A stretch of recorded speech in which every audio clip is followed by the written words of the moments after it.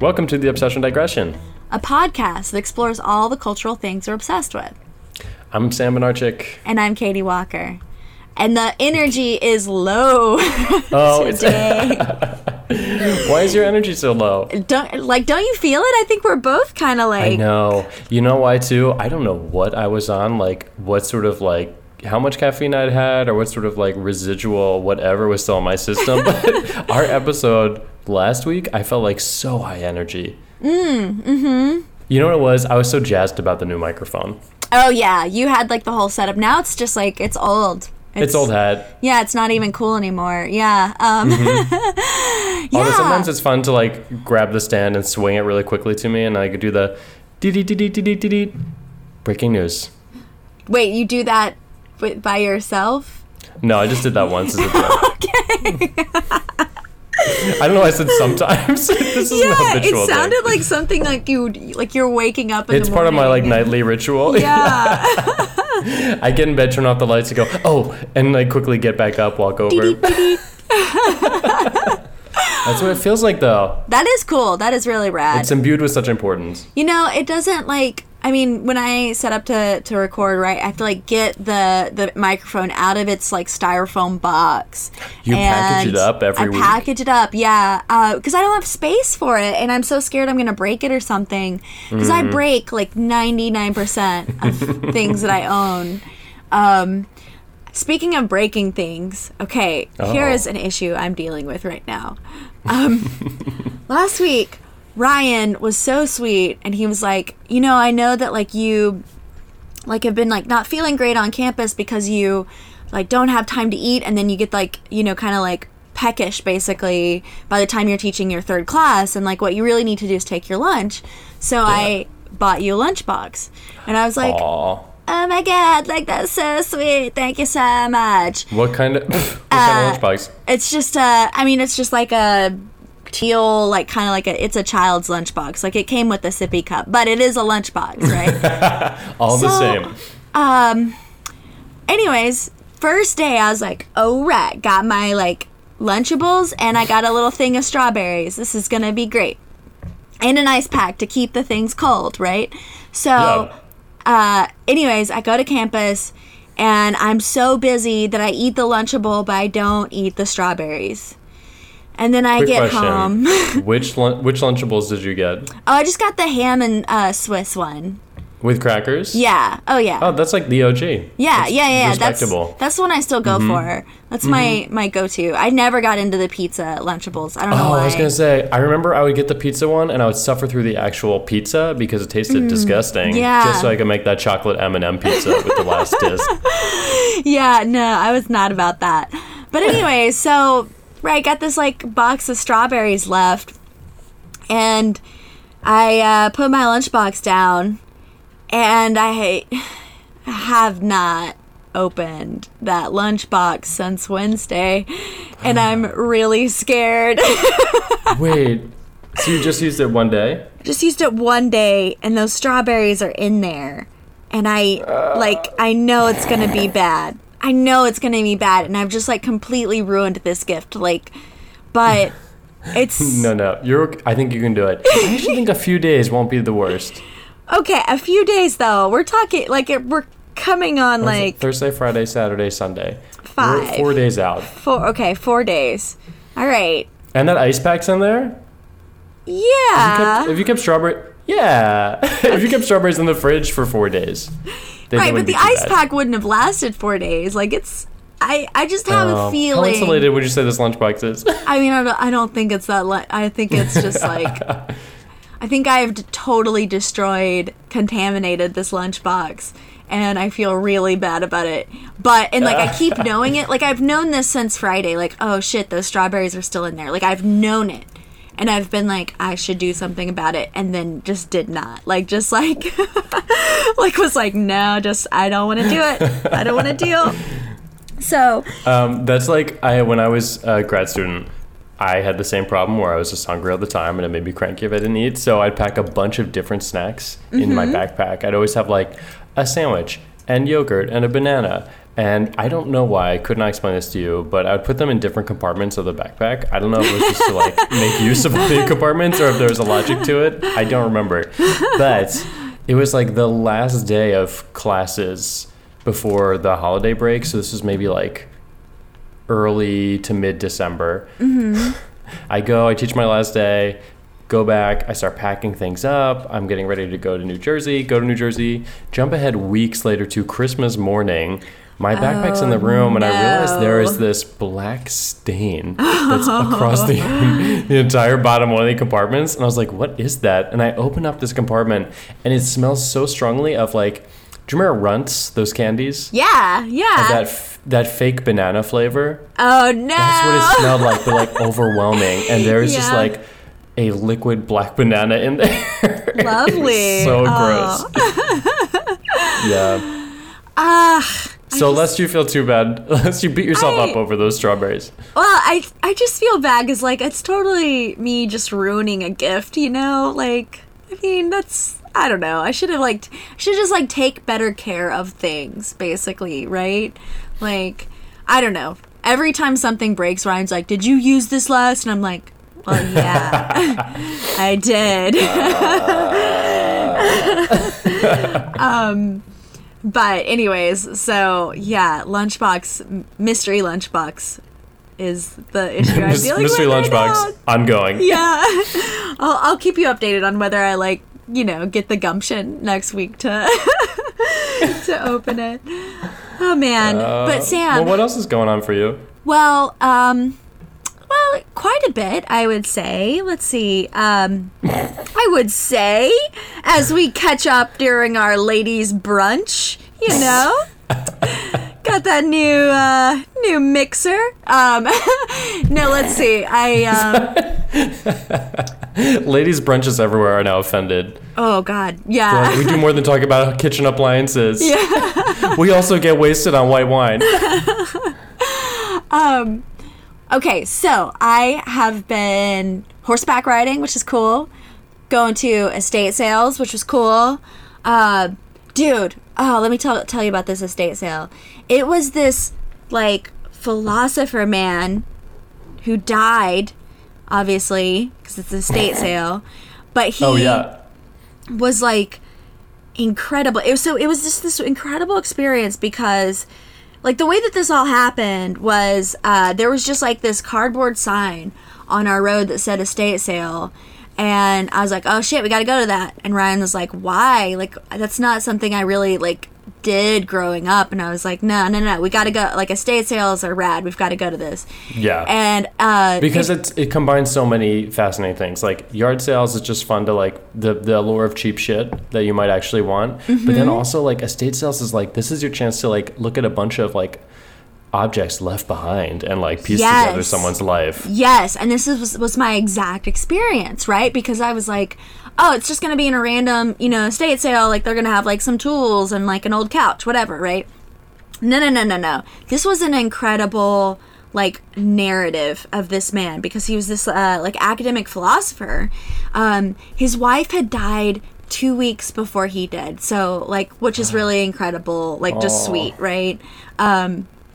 And so we go, not expecting anything, but it turns out that, like, he was just, like, such a bibliophile, and perhaps they both were, so that, like, it was just the entire house was bookshelves, like, the entire house full, and, like, obviously full of books, too. Like, you would go into, it had 2 bathrooms, both bathrooms just had bookshelves everywhere. Whoa. Yeah. It had a basement that was converted into, like, the tiniest, like, aisles of books. It wasn't even just, like, along the wall, but, like, floor to ceiling, like, rows of, like, it was like a bookshop, right? But it was this man's personal collection.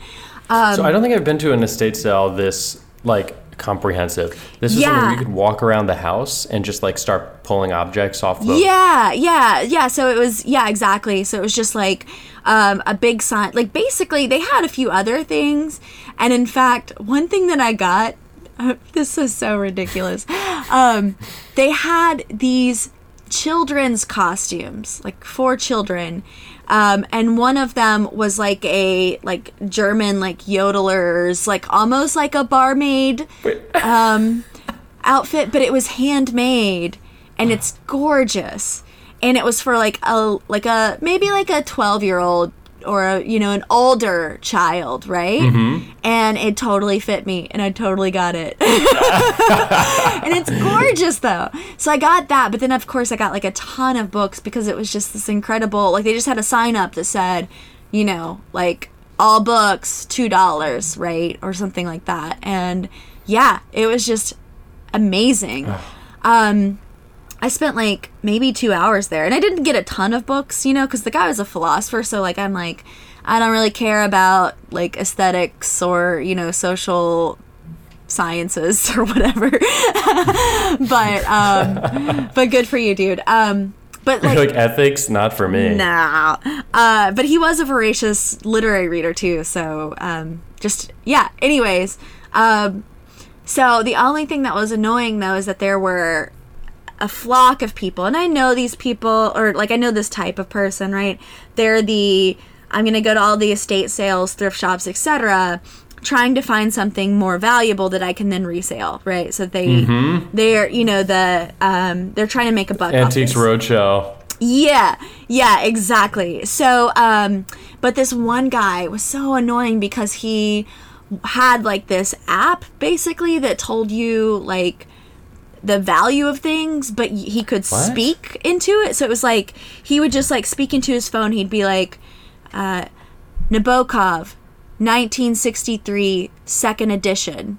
Like he would just say that out loud, checking almost every single book in this house with like thousands and thousands and thousands of books, and he would just like, that sounds so annoying. It was the worst, and like I was so annoyed at that. It ruined the experience because like I was having this kind of like magical, like just like pure love for these people who had passed away and had like created this like like gorgeous setup basically, and then to have like this like money grubber there, which, and I respect the hustle, right? I do. Who hasn't grubbed money from time to time? Right. But, like to do it so blatantly, and it felt like sacrosanct because it was like, this is a house of knowledge. Like you're not doing this with like antique jewelry or with like, I don't know, tools or, vintage electronics, whatever. Like if it were that, I probably would be, but because it was so personal to me too, I was like, dude, like you're mistreating these books in a way. Like, so anyways, I'm still like caught up on the fact that they died 2 weeks apart. I know, right? Like that's just sweet. Like, I don't know. That's really... Or they had like a gas leak. I mean, we should really account for everything.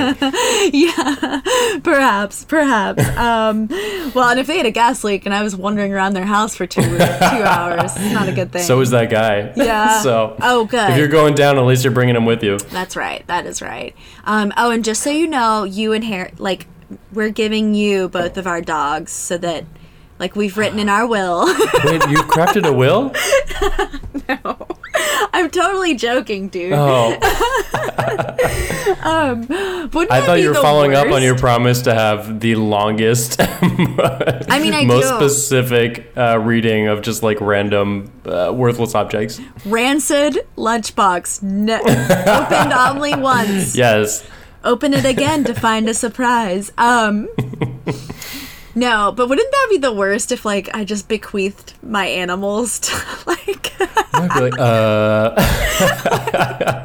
like, that would be Listen, better your animals than any kids you have. Like, send those kids somewhere else. Yeah, I don't want them. No. That's so real. I know, my sister had a conversation with me about... They were deciding who should have ownership. Guardianship. That's it. Guardianship. Yeah. Of their baby. Like, should something happen to them? Mm-hmm. And she sat me down and was like, listen, I just want you to know I definitely thought about you. And I was like, oh, listen, like, this is not something you need to, like, apologize for. Like, I am not offended. I don't want your son. Like, I wouldn't know what to do. Right. And she's like, I just really think that, like, they should go to her husband's parents. So they would be like guardians. Can I say that publicly? Good. That's not like too private, right? Don't think so. No. My parents know. They're the only people who would be offended, and they don't listen anyway. Yeah, so you're good. You're in the clear. Greg, Colleen. Sorry. What you could have learned. I think maybe if I ever have kids, I'm going to create like a weird, complex, like drama system where like the kids go to both of our parents, but it has like weird rules. Like we're on leap years, like they only can hang out with like just my dad or something. And then like, like I stipulate that they have to like celebrate like holidays that my family does not celebrate, and just like I'm gonna do all sorts of weird shit. It'll be great. When I die, just looked up every single holiday there is and just like insisted that your kids stay home from school to celebrate those holidays. Well, and you're here's able the to, problem. You don't know know like this. 180 vacation days. Well, so in the trailer park that we live in, or the RV park, the thing that the managers do here is they have a sign. And you know how like every day is like a like lost sock day or sibling day? Every single day they update it and put what the date is. So like I actually know every single day what the special thing is. Like today is actually pumpkin cheesecake day. Yeah. Are you going to celebrate? No, fuck no. How will you be observing pumpkin cheesecake I know. day? Like, it actually makes me mad. Like, because some of them are so lame. The other, like, the other day. Just, like, so, yeah. Well, one was just like, oh, yeah, there's Oreo Day. And I'm like, how the fuck is there an Oreo Day? Or the other day, one was Sweetest Day. I was like, what the fuck does that even mean? Like, is it for, like... the most sweet? Yeah, like sweetest? Sweetest, yeah. Like, who's the sweetest, or is it, like... Okay, also, I have, like, more administrative level questions. Like, do you have to be recognized as a holiday by any particular institution? Or is it more just, like, if you can, like, shout loudly enough on the internet, then everyone will just be like, oh, I guess today's Oreo Day? Oddly enough, I know the answer to this because... Really? Well, because Ryan his organization created their own week. They have International Heritage Breeds Week, which is in April.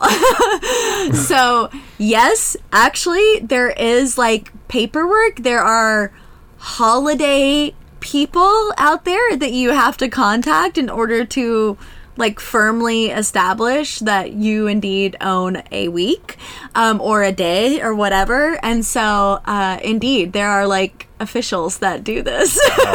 Wow. I know. So if you're at a dinner party or something and you turn to the person next to you and you go, and what do you do? They could say, I work for the government. I approve holidays. Yes. Yeah. I approve new holidays. Yeah, exactly. For some reason, 10 years ago, I decided that Sweetest Day was a good fucking idea. Do you know Pumpkin Cheesecake Day? That was me. It's interesting, right, that, like, these don't matter at all, but they've been around for a long time, right? Like, we've kind of had, like, obviously some of these days we've had for a while, you know, like for 10 years, 20 years, whatever. But now it seems like social media is particularly apt for this, right? Like, it's like, Twitter, like, let's go on and be like, National Sibling Day, here's a picture of my brother, whatever, you know? I don't know. Yeah, but it's just like, it's ruining it. I mean, I hate to sound curmudgeonly, but I just go like, well, if every day is some random holiday, then no day is a holiday, it feels like. No day is special, But maybe that's not fair. Maybe that's not fair to say, because, I mean, this isn't a hill I'm going to die on the one hand. Mm-hmm. On the other hand, this feels low stakes because I don't think anyone's going to be outraged if I, like, dismiss Oreo Day. But... Maybe I'm wrong. Oreo's gonna be mad. Yeah, like the Double Stuff organization's gonna be like, what? I don't know. It just sort of like, it takes something that could be a little more special. Like, I don't know. The idea of holidays, you know what it is? I'm thinking of it from like a communal lens. If like holidays are supposed to be opportunities for like communities to come together and just be together and observe something, or just like get out of the more mundane like daily workday. Yeah. Then like it feels like that is being that's being dissolved to some extent if like every day is a holiday and we all start to feel like inoculated to like the event of the holiday itself. No, I totally agree with that. I absolutely agree with that. Yeah, I think there should just be like the holidays where we are free from work, right? Like the days that we get off of work, those should be holidays. I agree. Fuck Columbus Day, obviously. Fuck Columbus Day. I think somebody's floated around the idea that like Columbus Day should still be a holiday, but it should be a like, what was it called? Register to Vote Day or something like that, or like Go Vote. Oh, love that. Yeah. Something like that, right? Which would be really cool. I was going That's to. like how the Super Bowl has become Janet Jackson Day. Love that. That's awesome. Yeah, recent holiday I can get behind. I can get all over that holiday. That's for sure. What was I going to say? Oh, right. I was also going to We both just start sporting like nipple jewelry. It's tassels. Yes. It's Janet Jackson Day. We're observing. Like I would still be fully clothed, but I would have like a very prominent like one. You'll just no, yeah, sticking out like a bejeweled something. I don't know. Or like over my clothing, I wear like a shirt with a like boob screen printed on it.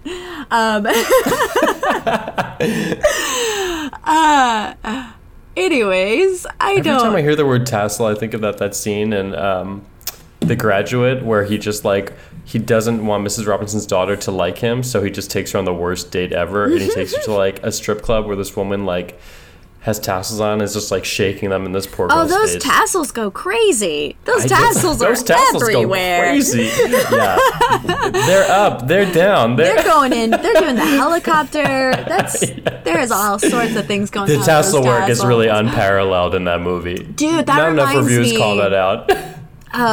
So I went and saw Bad Times at the El Royale this weekend. How is it? I want to see that. Dude, I loved it. I loved it so much. It's a great movie. But Chris Helmsman, what's his name? Helmsies? Chris Helmet. One of the Chris's that we have. Hemsworth? We've got like 30 Chris's right now, but he's and one of them. 30 Hemsworths, right? Yeah, something like that. Like Liam Hemsworth too or something. I don't know. Anyways. Then one sings, I think. Does he? Okay. I could be wrong. I'm so uncool. I don't keep up with it. I just knew that like Jeff Bridges was in it, and I was all about that. I was like, You're like, I'm in. Yeah. I heard that like really cool cover of that Motown song in the trailer, and was like, I'm intrigued. No, it's great. Yeah. But anyways, Chris Hemsworth or whatever his name is, he is like a Charles Manson figure. Like he runs a cult. That's not a spoiler. Like that's part of it. All right. But he I was like, damn you, Katie. No, it's not a spoiler. Right. Like it's very clear. Like it's not like anything. But he like is wearing this shirt with these tassels that hang off of it as he's like making his like very, very creepy entrance. Like it's a very like iconic scene in the movie. It's like it's a scene that will be studied. Yes, yeah. Okay. Yeah, he's like slowly walking, or like he's like not wobbly. He's like dance walking, but he's got these like long tassels and he's soaked in the rain, and his chest is of course like utterly sculpted. It's just like a very memorable scene. And so when you said tassels, like that was the first thing that came to my mind, because I was like, oh, sexy Charles Manson tassels dude. Yeah. So now, what comes to your mind if I said Lawbreakers? I rewatched that like at least 3 or 4 times, and then I rewatched the whole movie based off of that conversation because it was so good. Did it stand up? Oh, totally stands up. It's a great movie. It's actually really well done, and the dancing is of course amazing. So there's like, speaking of Steven Soderbergh, I did not know this, but he made a series for HBO earlier this year or late last year called Mosaic. It was like a mini series. Oh. And so I have right now like a free trial to HBO through Amazon. So they're a sponsor of this podcast now. Oh, yeah. Okay. Be nice. It would be. I think. I actually have no idea how that works. But yeah, I'm watching it now. And it's so funny. Like, Steven Soderbergh, I think, is frequently underappreciated because he has a style that, like, very rarely is just, like, purposefully a non-style. Like, sometimes it seems like he's trying to do an incredibly workmanlike sort of construction. Yeah. But it always gets to me, like, as the series goes on or as his movies go on, it just ends up, like, working. Like, what initially always just seems like a sort of, like, unmotivated, like, aspiration on the director's part, on his part, always ends up being, like, just right. Mm-hmm. Yeah, no, I totally agree. He's like, it's low key, but it works for... Yeah. Like, when I was watching Magic Mike again, I was just like, I just came away with the impression of, like, the color yellow, like a muted yellow. And I was like, that's cool that, like, my viewing experience was kind of just, like, shaded by this palette in a way that, like, added, like, a melancholy to the story, which, of course, it needs, right? Because he's a 30-year-old stripper, right? Like, oh, yeah, that's rad. That's sad. Yeah. That's good. That's like that's like David Fincher, where he has that distinct color palette, but it's like bordering on parody, I think, at this point. Where you just like you watch a David Fincher movie and you know like it's gonna be just like deep shades of brown and gray. Yeah. You're like, okay, right. We're in a David Fincher movie. We get it. Speaking of colors. So in San Francisco, really quick. So I live in the Mission, Castro, lots of bars, lots of gay bars, lots of go-go dancers. It's like a whole community here. And I was talking to a friend of mine, and he was saying, he was like, oh yeah, and there's this one guy, I forget his name. He's so nice. He's a go-go dancer. He does a circuit around all the major bars here, and he's a kindergarten teacher. And I was like, oh, that's awesome, I guess. That's a lot. I know. A real multi-hyphenate. Yeah, I'm Triple impressed. threat? I don't remember how many attributes I just listed. At least 3 or 4. At least 3. Yeah. I mean, I stopped listening halfway through, but I believe it. I just love, like, that feels distinctly San Francisco, where you could be a go-go dancer and a kindergarten teacher. Yeah. That's so good. This is not related at all, but the other day I got kind of like the stink eye in a store because was it Breadman's? It was not Breadman's. And it was not the store that kicked me out because I brought a pickle in. What? You remember you brought this? A pig into a store? A pickle. Oh, wait, no, not a pig. I don't know this. This is a piglet. You know the pickle story though, where it's like I went to back before I knew that Jimmy John's was like utterly evil. I really liked Jimmy John's before I knew he was a garbage. I've never been to a Jimmy John's. Person. Why is he garbage? I've not followed his life story. He's a huge Trump supporter. He's also a big game hunter. Jimmy John's. Yeah, like fuck that company. Or Jimmy John, I guess. Yeah, he sucks. But before that, he used to love Jimmy John's. And they have these big pickles. And so I had eaten at Jimmy John's, and I was on Franklin Street, and I was like, I had my pickle, and it was like wrapped in like paper, but like the top part was exposed because I was just eating it, right? But I was done at Jimmy John's, and I was like, I'm gonna go shopping.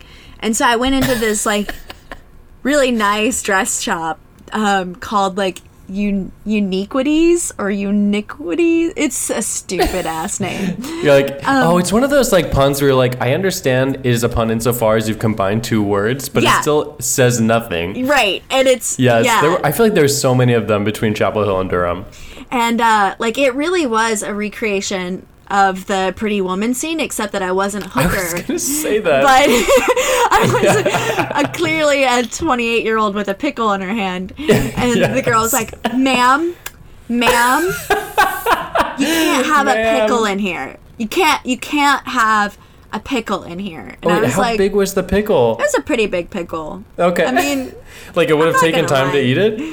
Yeah, and like. Looking back on that scenario, I'm like, I probably was in the wrong. At the same time, like, give a girl a break. She just wanted to eat her pickle and look for dresses. But, not that level of issue happened. I hope that replaces, like, I just want to go out and dance with my girlfriends tonight is now, like, I just want to go dress shopping and eat pickles. I give zero fucks right now. So I was at my favorite store, Clothes Mentor, this week, and Clothes Mentor is a used, professional working women used clothing store, so that like women who work bring in like their dresses, and it's like, you got brands like Ann Taylor and Banana Republic, that sort of thing. Yeah. Anyways, so I A was lot in of there. like real strong pantsuits. Yeah. So I was in there, and obviously it's like sweater season. Mm-hmm. And I was like, I'm gonna get me some sweaters. And I I started miss looking. sweater season. It's happening soon for us. Or actually, it started today. There's a It cold got front. really cold last night, and I wore a sweater, and I was so happy. But I know that it won't be like that normally.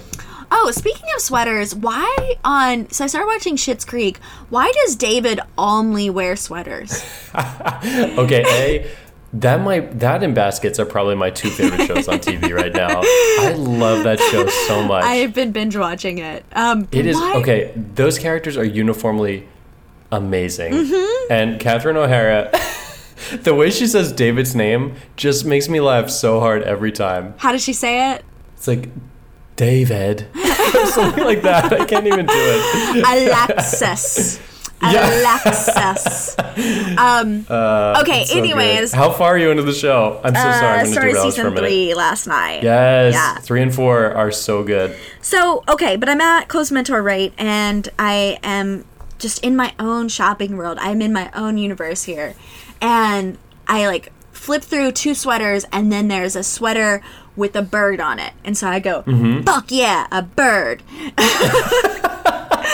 And then, so I grab that sweater. Obviously, I'm going to get it. 4 sweaters over, I go, oh my God, fuck yeah, another bird. I grab that Wait, how sweater. loud are you? I'm loud. And then finally, so gratefully, there's like at least a minute separation now as I'm culling through these sweaters. But then I found a third sweater with a bird on it, and I just went, what is this? What happened? What is happening here? I just like lost my shit, and I didn't realize that there were children in the store, nor that it's like a quite a small store, and that like This is like that Seinfeld episode. I was like literally making a scene over bird sweaters. And Did you get them? I got all 3. And so when I was checking out, the girl was like, somebody likes birds. And I was like, I don't like birds. I like bird sweaters, bitch. You're like, fucking hate birds. Yeah. Just like a sweater with a fucking bird on it, all right? You don't know me. Yeah. Anyways, my Dude, wardrobe I feel is like I set. relate to that though. This is actually alarming behavior. Every once in a while, I wonder like, am I losing my mind? I don't know. But like, especially later in the day, like when I'm more tired and like, I guess my like will to like adhere to social norms has like eroded a bit. I will find myself like, especially headphones on, like just like if I get pissed off about something, I will just vocalize it out loud. Like I can be in public, I can be on a sidewalk surrounded by other people, on like a muni platform, and I just don't care. And that feels weird. That feels like not healthy behavior to me. Like we have terrible cellular service in the city. Like there's so many like dead areas. Oh, that And sucks. What's really annoying is that anytime people have like house parties or something and you want to go like grab like a bottle of wine, there's a place right around the corner, and the process makes so much sense. Go get a bottle of wine, from there get a car, go to the apartment. There is no cell service within like 4 blocks of that stupid wine shop. Oh, shit. And so I was like walking up and down the sidewalk with my phone in the air trying to get like lift to open, and I'm just like practically yelling out loud. I was like, I just want fucking cell service in this stupid city. And it's not normal. I should keep that to myself. Yeah, no, I think it's... No, I tend to self-narrate a lot. Like, way Clearly. too much. Or to, like, talk to my dogs that, like, as if they are humans. I mean, so. dogs are the perfect alibi for that. They Like, really like are. babies. They're, yeah. Like, I mean... Sorry, I was just, like, looking at my dog for a second, being like, what? You're like, I just got lost in her eyes. Yeah. She's in her shell bed right now. It's really cute. It's really cute. The other one It's is crazy. not feeling well because he ate an entire plastic ball. Oh my god. He's fine. Okay, He will an be acquaintance fine.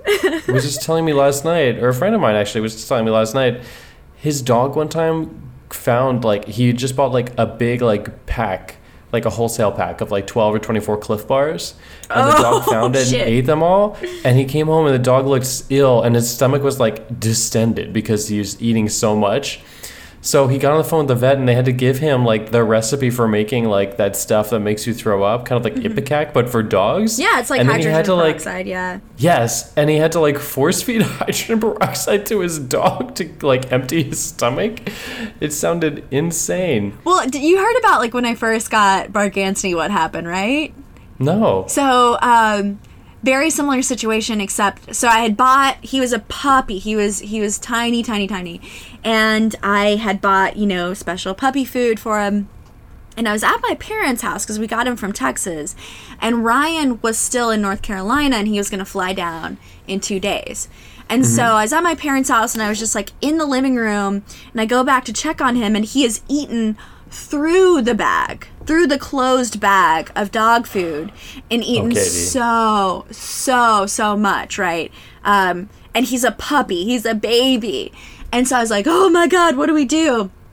And so my mom and I start freaking out.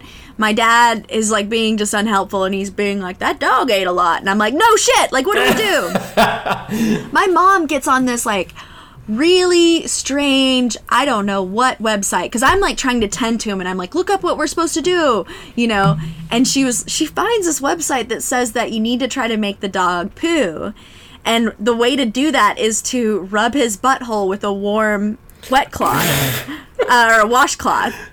And so stop. Yeah, no. So I'm like I'm not prepared for this. Like, do I really have to do this? And my mom's like, it's your dog. You rub his butthole. So I spend like 20 minutes rubbing his butthole with a washcloth. It's so weird. It's so strange. That's so amazing. And like finally I call Ryan and I'm like crying and I'm like, I'm rubbing our puppy's butthole and nothing is happening. And he's like, why are you doing that? Like, don't do that. Like, just make him throw up. Give him hydrogen peroxide. And of course Ryan was right. Like, Ryan is always right. And so we finally did that and he was fine. But to this day, like, Bark Anthony has like what is clearly a Freudian like anal fixation, and we attribute it to like, like he licks his butt all the time. He licks other dogs' butts. Like, he's really, really into his butt. And yeah, we think that like I traumatized him as a puppy, and it was just like the worst that was situation. The like originary act. Yeah. Oh my gosh, that's so funny. All right, when you talked about eating through a bag, that made me remember when I was in college, I had a professor ask me to dog sit for him for 2 weeks. That's a long time. And I did. It was like 10 days. It was a long time. And I did it diligently. I did it well. I kept that apart. I picked up the house clean. I walked the dog, fed him, all that stuff. Mm-hmm. Great. We get to the last day. I'm out. I did my last walk, whatever, in the morning. Done. He calls me and goes, we're actually going to be a little late getting back. Do you mind going over one more time this afternoon? Mm-hmm. So I said, fine, no problem. I go over. This dog has chewed through the baby gate. Oh, shit. Yes. So tunneled out through the baby gate. Yeah, the last hour. He went into their laundry room, pulled out a giant, like one of those huge bags of dog food. He's ripped it open. Dog food's everywhere. He's eaten a ton of it. And then he took a dump like on their carpet in their living room. And I was just like, what did you do? And I was like, I don't even know where to start with this because it was so overwhelming. And so I was like, okay, the first thing I need to do is like get this dog locked up in a room somewhere, and then I need to clean everything up. Mm-hmm. Because they're going to be home at that point like any minute. Right. And so the dog knows he did something wrong. He doesn't want to come near me because he knows I'm mad. So I'm trying to like wrangle this dog, and he's running away from me. So I was literally chasing him around their house, and I finally had to like dive to tackle this dog. And so I'm like holding this dog down when all of a sudden I hear like this noise, and I look up and it's their front door opening, and they're all walking in. Oh, as no. I've tackled their dog. They look to the left. There's just like a huge dump on their living room carpet. They look to the right. There's dog food everywhere. And I didn't even know what to say. You know what I mean? Because like, what do you say at that point? to be like, everything was fine until just now. Believe me. It was, it was humiliating. Despite how this looks. I was so embarrassed. Oh, dear. Oh, no. Yeah.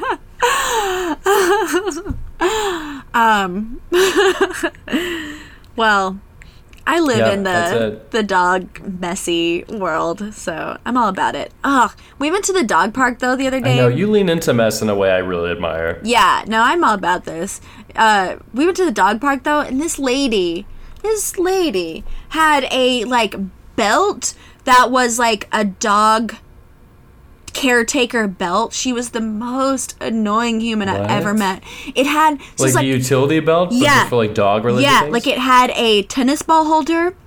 Oh my god, go fuck poop yourself. Bag you know holder, what I mean? Like, don't. 2 treat bags, leash holder. Like it was so over the top. I don't like this person. No. And I haven't even met her. And she was like, and so there are 2 modes at a dog park. There's the we're gonna like all stand around, watch our dogs play, and like have like small talk about our dogs. Like we'll just like create like a kind of like, you know, impromptu like, oh, look, your dog's like really feisty. What's his name? You know, how old is he? That sort of thing. And then there's the leave me the fuck alone. I'm gonna let my dog run around, and I'm gonna sit here and like I just want to be left alone, right? The latter is normally my MO. Like that's normally that's what I do, right? I do not want to like chit chat. This lady though, partly because like my dog's an idiot and like he's like running up to like her German Shepherd and being like, hey, like let's be best friends. She decides to like strike a conversation, and it's just like, okay, that is also a mystery to me. So I have a couple friends who I'm so sorry to cut you off. I'll go right back. I have friends who have dogs, and if I go with them to like a dog park, people go, oh, our dogs are interacting, so I guess now we have to interact. We are friends now. But it's not the same thing as like your kids becoming friends. Right. Like they're just dogs. Right. They're not going to remember each other 5 minutes from now. Exactly. And it just like it gets worse and worse because she's like, I can tell by his body language that he's like a dominant dog, and I was like, no, he's not. Whoa. Yeah, he's not. He is not. And she was like, oh, well, what tricks does he know? And then she decides to show me which tricks her dog knows, and of course my idiot dog like will just like run after her because she has treats. And so it's like this German Shepherd like doing flips in the air, and then my Boston Terrier like running after, and then she like comes back and she's like, I can tell like he's just, you know, he needs some work, right? I'd be happy to work with him. And I'm like, what the fuck, are you like a dog trainer scoping out biz here? Like what's going on? What's her game? I know, it was just awful. Like, and it just continued. Like another person came and she was like, oh, does that dog have like Chihuahua mix in them? And they were like, no. Like, do not. No, that's false. So, anyway, this sounds like a Melissa McCarthy character or something. It really is. It was so obsessive, or excessive and obsessive, but it was not cool. I was not into it, dude. I just wanted I wanted to grade while my dog ran around in a dog park. That's all I wanted to do. But you know what I say all the time when I don't want to be in conversations anymore? I go, well, I'll let you get back to it. Who knows what it is? It could be nothing, but it makes me sound like I'm being polite and courteous. My friend did a similar thing where he would go, okay, thank you. Just to anything, you know? Yeah.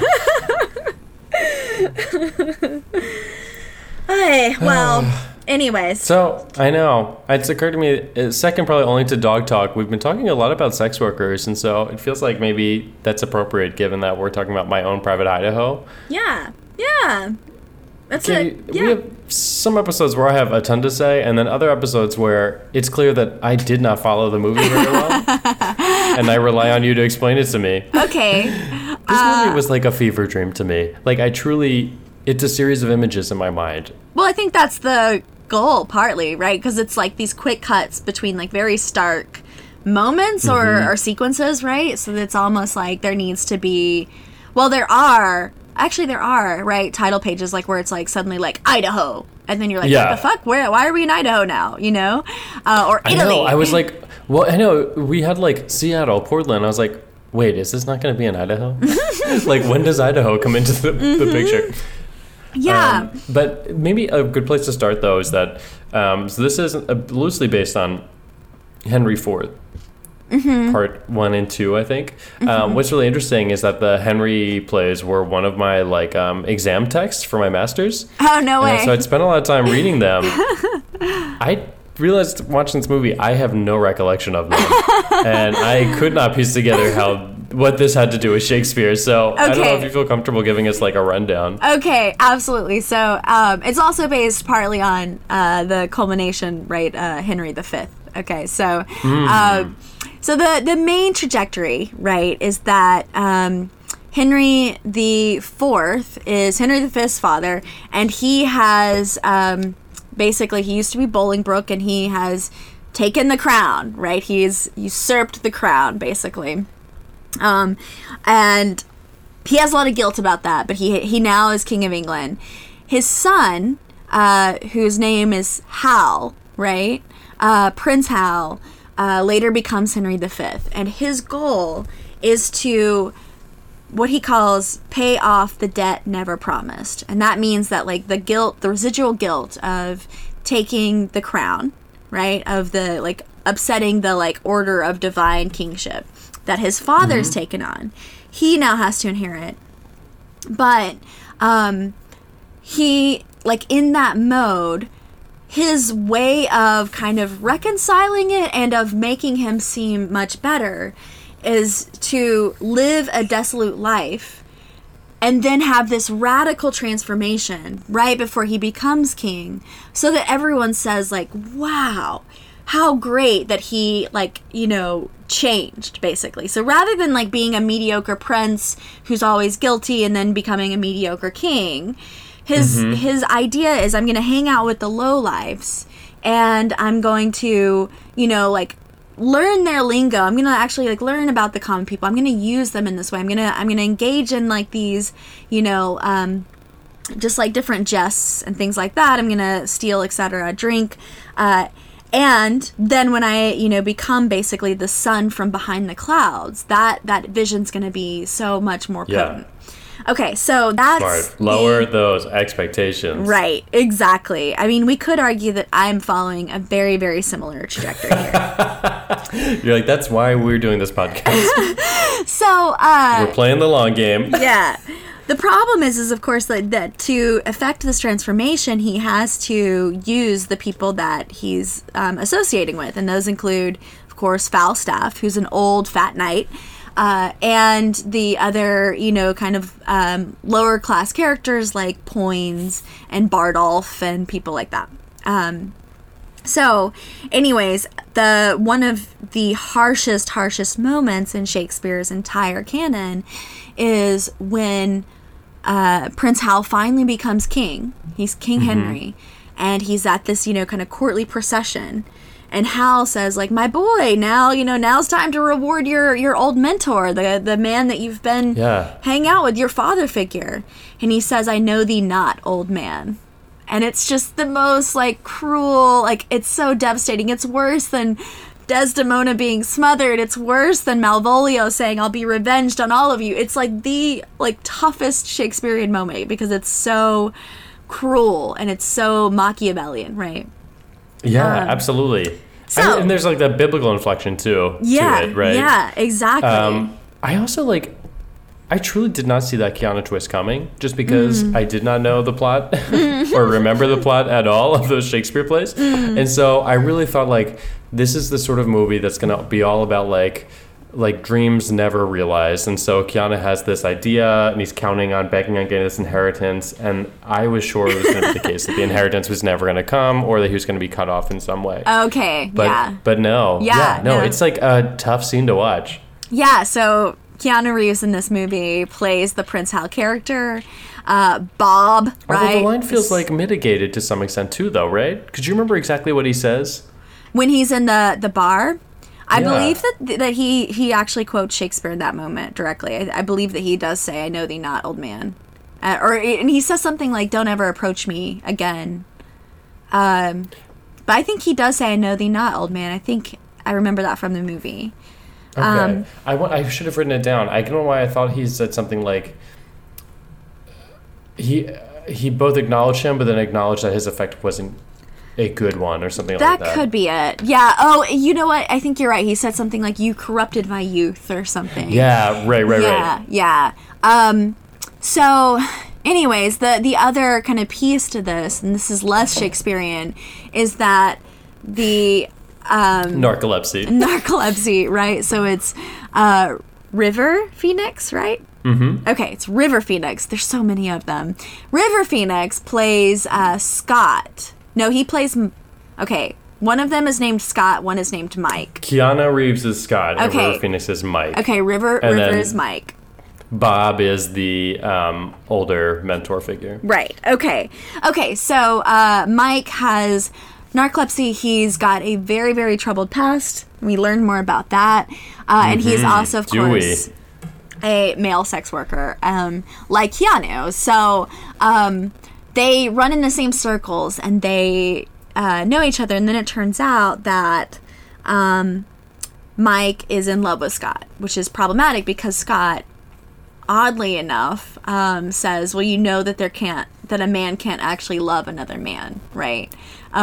Which is so messed up. That was a fascinating scene. Messed up. Yeah, so that, I mean, I think that sets the scene. He says for something us. like, men can pretend to love other men for money, but you can't actually love another man, or something like that. Right, and it's like, your entire profession and like everything about that was so fucked up. But anyways, that I think sets the scene for like approaching this movie at least as a very, very loose adaptation of the Henriade, right? But there's a lot else going on there too, and it's yeah, and I think the narcolepsy thing is, to me, like it feels almost like a red herring at times, but I don't know how to make sense of it, because the movie opens, like the title card is like a definition of narcolepsy, and so it's made so central. It's the very, very first image of the film is the word narcolepsy. And River Phoenix is constantly falling asleep. But it doesn't, there's so little of a plot that it doesn't impact the plot in any way. Right. And it's tough to say, like, well, in what way is narcolepsy, like, thematic of the movie? Yeah. Too. Like, how did you make sense of, like, that inclusion when you were watching it? So for me, I felt like it was a way to mark his dependence on Scott to some extent. So there's like that like gorgeous scene actually where like it's actually like recreating the Pietà, right, where like Mike has fallen asleep and Scott is holding him in his lap, like in a park in front of a fountain. Do you remember those? Right? Okay, so like and it's constantly where Mike is like waking him up or taking care of him while he's asleep, and so it felt like this like weird. Yeah, that's great. Does that make sense? Like it felt like, yeah, because you think about the final scene and he falls asleep and Mike's not there, or Scott's not there for him, right? And he's robbed, right? Exactly. So it felt like okay, this is a way to solidify their relationship, to make that like mode of dependency something that Keanu Reeves' character is actually not comfortable with at moments, right? Like there's this sense that like, like Mike has fallen asleep again. I'm gonna leave him here, but I'll come back to check on him, or something like that, right? But that's how I read that for the most part. I was expecting there to be a much more serious consequence to his narcolepsy, right? Because you can imagine being a sex worker and being narcoleptic, right? Like you would be put in a lot of dangerous situations, right? But we don't really get that until the end. Yeah, and maybe that but even then, it's like it's not the same. It's not the same thread that you would imagine when you combine narcolepsy. I can't even say it. Yeah, narcolepsy and sex work, right? You think is that something more like around like not being able to consent to things being done to you, right? Something like that. And I suppose like personal robbery is in some ways a violation, but it's not a sexual violation. Well, but the movie very pointedly dwells on the violence done to sex workers because there's that scene in the restaurant where you have the other male prostitutes describing different violent acts or different things that they were forced to do. One man was raped with a wine bottle, you know? And it's a strange, like, almost like a documentary type scene, because it's like, it's not clear who they're speaking to as these, you know, various people are relating their experience. It's not clear what the, like, impetus for this conversation even is. I thought they're all talking to each other. Well, yeah, well, maybe. It's like swapping stories. Yeah, maybe, but, like, when you see them relating it, it's just them in the booth. Like, there's not a sense of community, at least with the way the shot's set up. It's not two people sitting at a booth telling a story to each other. It's a character looking into the camera telling you about how they were raped, right? Yeah, but I think the thing I would push back on that, and I think I agree, like, that scene did stand out to me as one of the more sort of memorable ones, and one of the ones that was sort of more invested in sort of, like, conveying a sort of reality around, like, sex work. I don't know why I said that like sex work. But the other thing I was going to say is that, like, when you brought up the narcolepsy and the fact that it doesn't really endanger him at any point in the movie, I think that, like, gets at one of the questions I had about tone. I think Gus Van Sant, this is both a strength and a weakness for him, is that he's able to really evoke this very sort of, like, idiosyncratic tone. In fact, it feels, the closest analog I could think of is just that it almost seems like that tone that David Lynch is able to capture in some of his more, like, comedic films. Well, I was going to say this film feels a little Lynchian. Yeah. Yeah, where there's, like, melancholy and sadness and a bit of absurdism and a bit of, like, it's both kind of parodying and earnestly embracing, like, certain themes, even like that use of that sort of, like, folksy Americana music frequently, especially in the first half. Oh, yeah. And so you go, well, there is something kind of unserious about the tone a lot of the time, particularly in that first half when he's doing a lot of, like, sex work. And so you go, well, there's nothing about this, the way this story is being told, that suggests danger at all. And so it is this sort of, like, uncomfortable or hard right turn when you get to that scene at the diner. Yeah. That's presenting a much more, like, harrowing version of what we've been watching for, like, the hour leading up to that. Right. No, I totally agree. I'm sorry to, like, shift here, but speaking of go for unserious elements, my favorite character in this movie is a character named Hans, who's a German businessman who's also gay, and apparently, so Mike thinks he's a pervert, and Mike, like, doesn't want anything to do with him. Scott is more willing to use Hans, right? And so we first meet him. He's in this neighborhood. This rich neighborhood, and he's offering to give Mike a ride home, and Mike's like, no, you're a pervert. But then Mike passes out, or falls asleep, right? Yeah, not an issue. Yeah. So, but apparently while he's asleep, Hans takes Scott and Mike to Portland, I believe. Or Seattle, I get the two mixed up, but one of the cities, right? So Hans is, like, a factor in their life. Later in the movie, they go to Idaho, as the movie is named, you know, My Own Private Idaho. Scott and Mike do, and they're at this, like, strange hotel, and Hans is there. And so they have a three-way with Hans, but before they have the three-way, Hans shows them part of his creative dancing act or something. Yes. Okay, so I thought about... So German. It really is. Yeah. Well, I thought about that, too, compared to... the other guy, I don't know if he ever had a name, who pays Mike just to, like, clean at first. Oh, right. Yeah, I don't think he has a name, but is very strange, like, just, like, dress up like a little boy maid type of thing. Yeah. Yes. Yeah. And I thought, like, I don't know how I'm supposed to feel about this scene for a while, but I'm finding it hilarious and I'm enjoying it. And then they finally cut to Mike and you realize he's in that, like, weird outfit. And then, of course, like, the guy isn't actually, like, just paying him to clean and watch him clean, that they are going to have sex as well, blah, blah, blah. But you go, okay, like, what's really interesting about this is that, like, ostensibly when you think about sex work, you think about it's the sex worker, him or herself, who is the one who's doing a lot of performing. pretending to be into it, pretending to be interested, pretending to be turned on, all of that stuff. Right. But here we're getting like a series of performances from like the clients themselves, right? Where they're all doing acts and like trying to communicate something about themselves to like the Johns essentially. And like that's really interesting to me. And even like Grace Zabriskie has this sort of weird sort of silent performance when she comes into the room and she's dressed up and like... Well, she's playing a mommy. Like, yeah. And so it's funny to think about like where performance lies in these encounters. Yeah. It seems like the onus is on like you said, the person paying for it to like make the fantasy, to actualize the fantasy.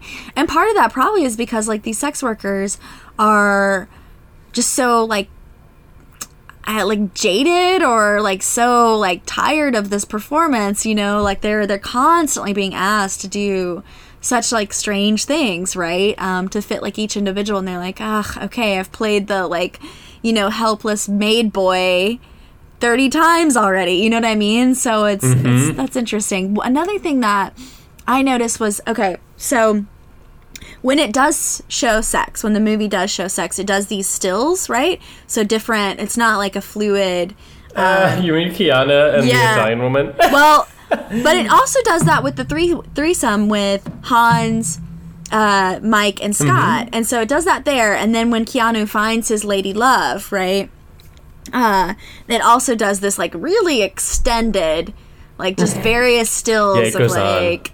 Keanu between her legs, all that sort of thing. The blowjob in the opening scene was not, which is interesting to think about. Yeah. Also, like, that kind of surprised me. It made me feel naive. I was like, wait, he got paid to get a blowjob? Yeah. Like, how does that work? Yeah, that's a thing.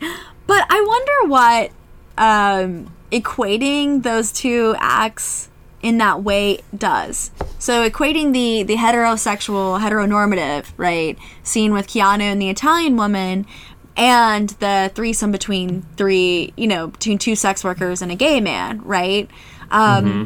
What is the movie suggesting about, I mean, just sex in general, or like, again, I'm circling back to that line, you know, like, oh, you know, a man can't love a man, right? And Mike's like, well, I love you and I want to kiss you, right? So what is the film saying about, I guess, desire in general, right? Like to equate those two moments so thematically, at least in my head. I don't know. And then, of course, to add into the mix of that, you've got Bob and Scott, right? So you've got the Falstaff figure who clearly lusts after, desires Scott, the young, hot, you know, Keanu Reeves, right?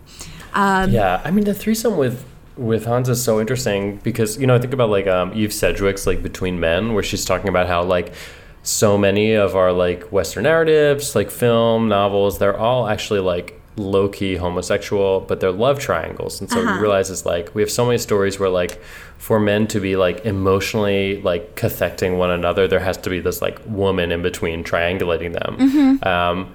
And here it's a riff on that, right? Because if the rules as Keanu sets them out is that like, well, you can only enjoy being with a guy if like money is changing hands. Right. Then like Hans is sort of occupying that same like mediating role, right? He's triangulating and allowing them to be like together.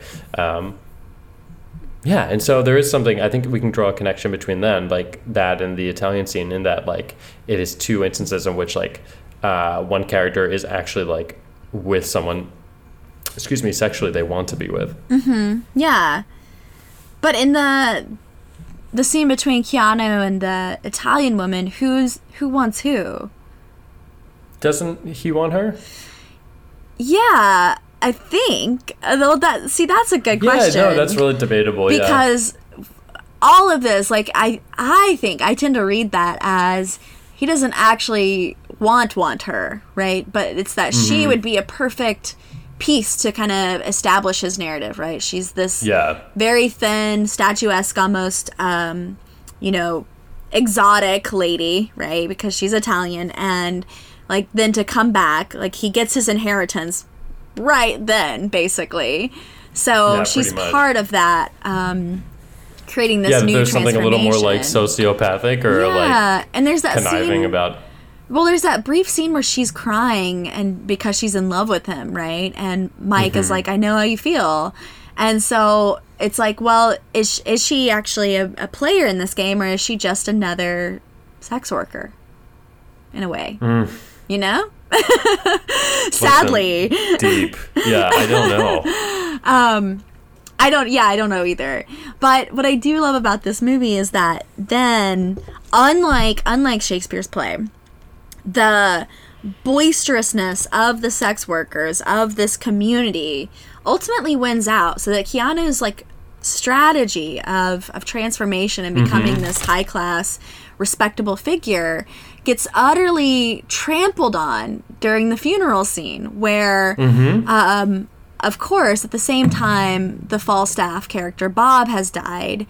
And there's just this raucous, like, so full of life, like, yelling and throwing things scene that that Scott is no longer part of, that he can no longer access. And I think the movie does that really well, at least that part of it, right? Like, well, for all of his conniving, there's something that he's lost in this process. There's just something so 90s about that to me, though, too. Right? The way in which there's so much, like, glorification and nostalgia around, like, grunge culture, like, bordering on, like, homelessness. Yeah. And I just think we've left that behind. And I'm not sure, like, I don't have an issue with that. It's just, like, that also just feels like I don't think we could tell the story exactly the same now and have that feel like logical. Yeah. To be like, oh, but I could also have been living in a condemned house in Portland with a bunch of other guys doing drugs. Like, oh, the life that would have been. You know what I mean? Like, I think I don't know if we're just in a more pragmatic moment culturally, or if something has just changed aesthetically such that, like, that I just don't see that resonating in the same way. No, I agree. Or like if we did like veer off into that type of lifestyle, we'd be like posting pictures of it on Instagram or something. Like, it would not have the same. Yeah, absolutely. I mean, maybe you make a great point though. Like, right at the end of the day, like, it's not that we don't have another analog. Like, this is just one aesthetic expression of, like, Lost Boys, right? Of just, like, finding some way to stay young and have fun and not have to, like, face the seriousness of adulthood. And we have plenty of those narratives now. I guess they do all look bleaker, though, when you think about, like the Lena Dunham girls version of this. Like, her life doesn't seem, like, enviable, you know? Or even, like, I don't know, I'm trying to think of other examples. Or, like, the Judd Apatow sort of version of this. Like, people look, like, alarmingly stunted in a way that it's hard for the audience to be like, oh, it's such a bummer. It would have been so much more fun if he stayed, like, immature or just kept living with his friends. Right. Yeah, no, I think this is a tough movie. Honestly, I'm still struggling with that. And I'm trying to, like, collect my thoughts basically on how, like, what it's teaching us perhaps about, I mean, well, okay, so what is it teaching us about 90s gay culture, about 90s, sex workers, their lifestyles, etc.? What is it teaching us about Shakespeare? And then... what is it teaching us about 90s independent film goers, right? Because, like, it's more just, like, I don't think it has particularly that much to say about Shakespeare or about, like, 90s gay culture so much as... Because I think it more just has things to say about, like, what were the values of, like, that indie film scene in the 90s? Yeah. Like, what were the things that, like, aesthetically seemed, like, cool or interesting, or things that they wanted to align themselves with? Right. And so it's, like, quick cuts. Yes. Strong title cards. Yeah, title cards. Keanu Reeves. I mean, well, that's a big part of it, right? It's just like, it's Keanu Reeves. Yeah. Can I also ask too? This is a little bit of a jump. Well, you're talking about. I thought of this just a moment ago when you were talking about some of the gay scenes, because when he climaxes, he cuts to, like, this image of, like, a house falling. Yeah. And I was thinking about that, and about the fact that it sounds like that whatever that instrument is that's playing, I think at one point it kind of veered into something that sounded to me like Somewhere Over the Rainbow. And so I was wondering, like, is there like a Wizard of Oz valence to this, or was I just taking like two unrelated things? I don't know. I mean, so there's certainly fascination with roads. So that's one connection. Oh. Yeah. I don't know. Like,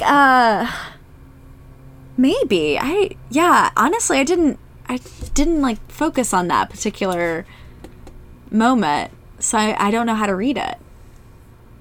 Sorry. Okay. No, that's fine. That's a lame ass response. I'm so sorry. I'm just now thinking about it. Perhaps, though, it is a Wizard of Oz-esque thing. Yeah, but even still, wouldn't have known what to do with it. Nope. It is a strange movie. Yeah.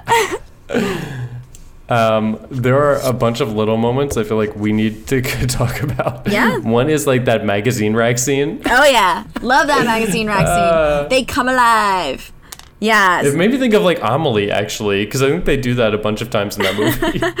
Where like photos start talking. Yeah, so there's a porn shop, right? And there's all of these gay magazines. And the various sex workers are on the covers of them. Keanu, of course, is in like shirtless with a cowboy hat. And anyways, then they come alive, right? They start talking to each other. And all the other sex workers are incredulous because Scott is like, Mike is like, yeah, well, Scott has a bunch of money. Like, he doesn't even need to do this, right? Like, he's chosen this lifestyle so deliberately, you know? Mm-hmm. Yeah, that's a like hilarious like weird scene, because you're like, oh shit, like Keanu in a cowboy hat's just like talking now. Yep. Still, man, Keanu Reeves cannot sell a line to save his life, but I mean, he's pretty to look at. It's okay. There's that one. I also, who was the character? This is like maybe 20 minutes later, who shows up. I think it's to the house in Portland. I think, and he's just gotten a bunch of money, so he got a haircut and he's showing off all his new clothes and his new Calvins. Yes. And his Micah just looks out and goes, "What a dickhead." I think the situation is he's become a kept man. Yes. And yeah, he's like bragging about the different things that he's been bought, right? Yeah. Also, there's one of the Lost Boys is just like really trigger happy, and there's like a solid minute where he has two guns and he's dancing. Oof, and everyone else is like, put those away! Like, why are you doing this? And it's great. It's so good. Speaking of Keanu Reeves, very quickly, my favorite Twitter account right now, besides Wrong Answers to Wheel of Fortune, is called Wait, what is Wrong Answers? Dude, I figured it out. Wrong Answers to Wheel of Fortune like puts like the most inappropriate guesses. Like, you know, it has like a screenshot of the board, right? And it's like titties on fire is like a guess, you know. And like, obviously, oh, so these aren't like contestant guesses that were no wrong. It's like somebody making them up, but it's hilarious. Oh, got it. It's my favorite. I love this. Is so dorky. I shouldn't even admit this, but every once in a blue, like just like looking at those supercuts of like bad guesses, those crack me up. Oh, they're so good. But my favorite one right now is called Keanu Doing Things. And it's just like random pictures of Keanu Reeves doing things at different moments in his life, but it like has this weird like it will have like 4 photos, right? And it's like Keanu Reeves holding action figures of himself, and it's like 4 different moments in his life. Or Keanu Reeves driving a motorcycle through the rain, and it's like he's done that 4 times, you know. Like, it's amazing. I don't know. Anyways, that's I love how Keanu is just such a meme, you know? He's just like such a meme ready type of person, basically. I mean, say what you will, and I do. But like, he's found a way to like keep this career going. Yeah. You know, like every time it looks like he's sort of getting washed up, he has a big comeback, whether it's The Matrix or John Wick or he's still The Devil's Advocate. Oh God, Devil's Advocate. Let's not talk about that blowjob. Vanity. My favorite vice. I can't do impressions. No, I wish I could. It's okay though. I can't either. No, it's all right. But the other thing we should comment on is like the actual trip to Idaho. Mm-hmm. So they decide to hit the road to find Mike's mother. Right. And we talked a little about Italy. Italy is where they get sent to hunt down his mother. They don't find her. She's already left, but that's where Scott meets, what's her name again? Carmela? Carmela. I think. And that sort of like loops us back to like some of the plot and characterization from before the road trip. But Idaho is a very revealing trip because they meet Mike's ostensible like older brother. Mm-hmm. And again, his mom is not. Yes, it in a very Chinatown-esque twist. What do we learn? It's also his dad. Gross. Yep. Yeah, his mother was. I mean, to be fair, disturbed. it's never like completely confirmed for us. No, but Mike admits that he's always really known, and he's just gone along with the fiction that his like father. He's never met his father. Yeah, it's pretty clear. Yikes. Yeah, so Mike is searching for this mother that he's imagined as, like, super caring and who will take care of him, you know, and kind of, like, rectify his life in certain ways. But it's clearly all just, like, this very inflated fantasy, right? That has, like, weird echoes throughout the movie where, like, Carmela was friends with Mike's mom and learned English from her, but like unclear why she was, you know, at an Italian farm in Italy. So it's I'm also really tired of so many movies making it seem as though it's really easy to go live in Europe. Just like I tried doing that. It was very difficult. There was a lot of paperwork involved and a lot of things I did not qualify for. So yeah, also, I had a lot of questions about this farm because, like, Carmela's there alone, and it's, like, her uncle's farm. She leaves with Keanu Reeves, and then they just, like, leave Mike there. So, like, does he own this farm now? Like, where? Who tends to the chickens? Yeah, like, who, like, is caring for this dog that's there? I just, so many questions. Yeah, it was confusing. I loved the idea that they're just, like, abandoned but fully furnished, fully ready to go Italian farms just for Americans to randomly hang out at. Yep. That's the myth there. Yes. Hey, so I think that about covers it for me with this incredibly difficult but provocative in I think a good way movie. It's not my favorite, but it does at least, I mean, taking a different route than the other movies we've talked about this season, it is a very serious and deliberately artful movie. And I think like that's why we added it on. Like we have our mainstream like teen Shakespeare adaptations, and then we have our two outliers. So this is a Shakespearean adaptation that involves teens, but it's in no way like a teen comedy. No. But it is very 90s. Yeah. So feels representative still. Yeah.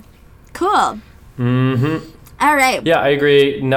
Still not a Gus Van Sant fan, but I'm glad to have finally seen this movie because it is like one of the kind of most cited movies from the 90s, and so it's just good to have seen. Yeah. Good for your cultural capital, right? Yeah. Right. But it sounds like neither of us were really obsessed with this movie, though, so No. I need to ask you what you were obsessed with this week. Okay, so I was definitely obsessed with Netflix new The Haunting of Hill House. Damn it, that was mine. No! Okay, well, we can both be obsessed with it. It's okay.